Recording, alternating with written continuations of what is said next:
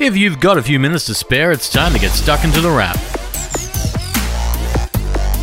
It's the beginning of May 2021 and you're tuned into The Wrap, Australia's fastest technology roundup. And while much of the week is focused on security, thanks in part to Privacy Awareness Week and World Password Day, both of which happened this week, a whole lot more has happened. Whether you're interested in new computers, TVs, scales, vacuums, wearables or phones, this week has kind of had something for everyone. Starting with privacy and passwords because they are understandably pretty big deals at the moment. It seems like every week we're talking about a scam of some kind and they'll typically target your wallet and identity. That makes it vitally important for you to be aware of who you're sharing details with online. So this year, the focus for Privacy Awareness Week is on oversharing, and well, trying not to. Simply put, if your profiles are public or you're using a work computer, you might be sharing too much of something, so think before you post, much like you'd think before you click on a scam. Password security is also a pretty big deal, and now we're hearing about the possibility of a passwordless future. That might happen with the aid of little USB sticks that hold your passwords, or even your phone acting as a form of a password. But for the moment, do yourself a favor and check if your passwords need updating, either through your browser or through a password security site like Have I Been Pawned? Beyond the world of privacy and passwords, there's been plenty of tech this week, with a new wearable on the way from Xiaomi, the Mi Band 6, offering a crazy 2 weeks of battery life, with blood oxygen and heart rate tracking as well. And there's a new lightweight hybrid tablet computer from Dell, try saying that one 10 times fast, in the Latitude 7320, which is a little like the Surface Pro and yet not. And Withings updated its body cardio Wi-Fi scale this week, providing a way to measure your heart's health and provide a cardiovascular assessment simply by standing on a scale. It could be a way to help save your life and put you on a healthier track simply by standing there. There's also a hot little rumor suggesting Apple will soon see high-res lossless audio for Apple Music, coming in the form of Apple Hi-Fi. It might even come with support for Dolby Atmos, which would mean spatial audio on the AirPods Pro might do something more than just play select movies in 360-degree sound. But that's just a rumor right now, much like how Apple is expected to release new AirPods later this year. Before then, we have confirmation on some things, such as a whole host of new TVs, with LG ready for the 2021 season with a bunch of OLED TVs, ranging from 4K to 8K. About now is the TV changeover season, which typically occurs between March and June, and so far we've only seen Samsung release its screens, but now LG is here and it has quite a few.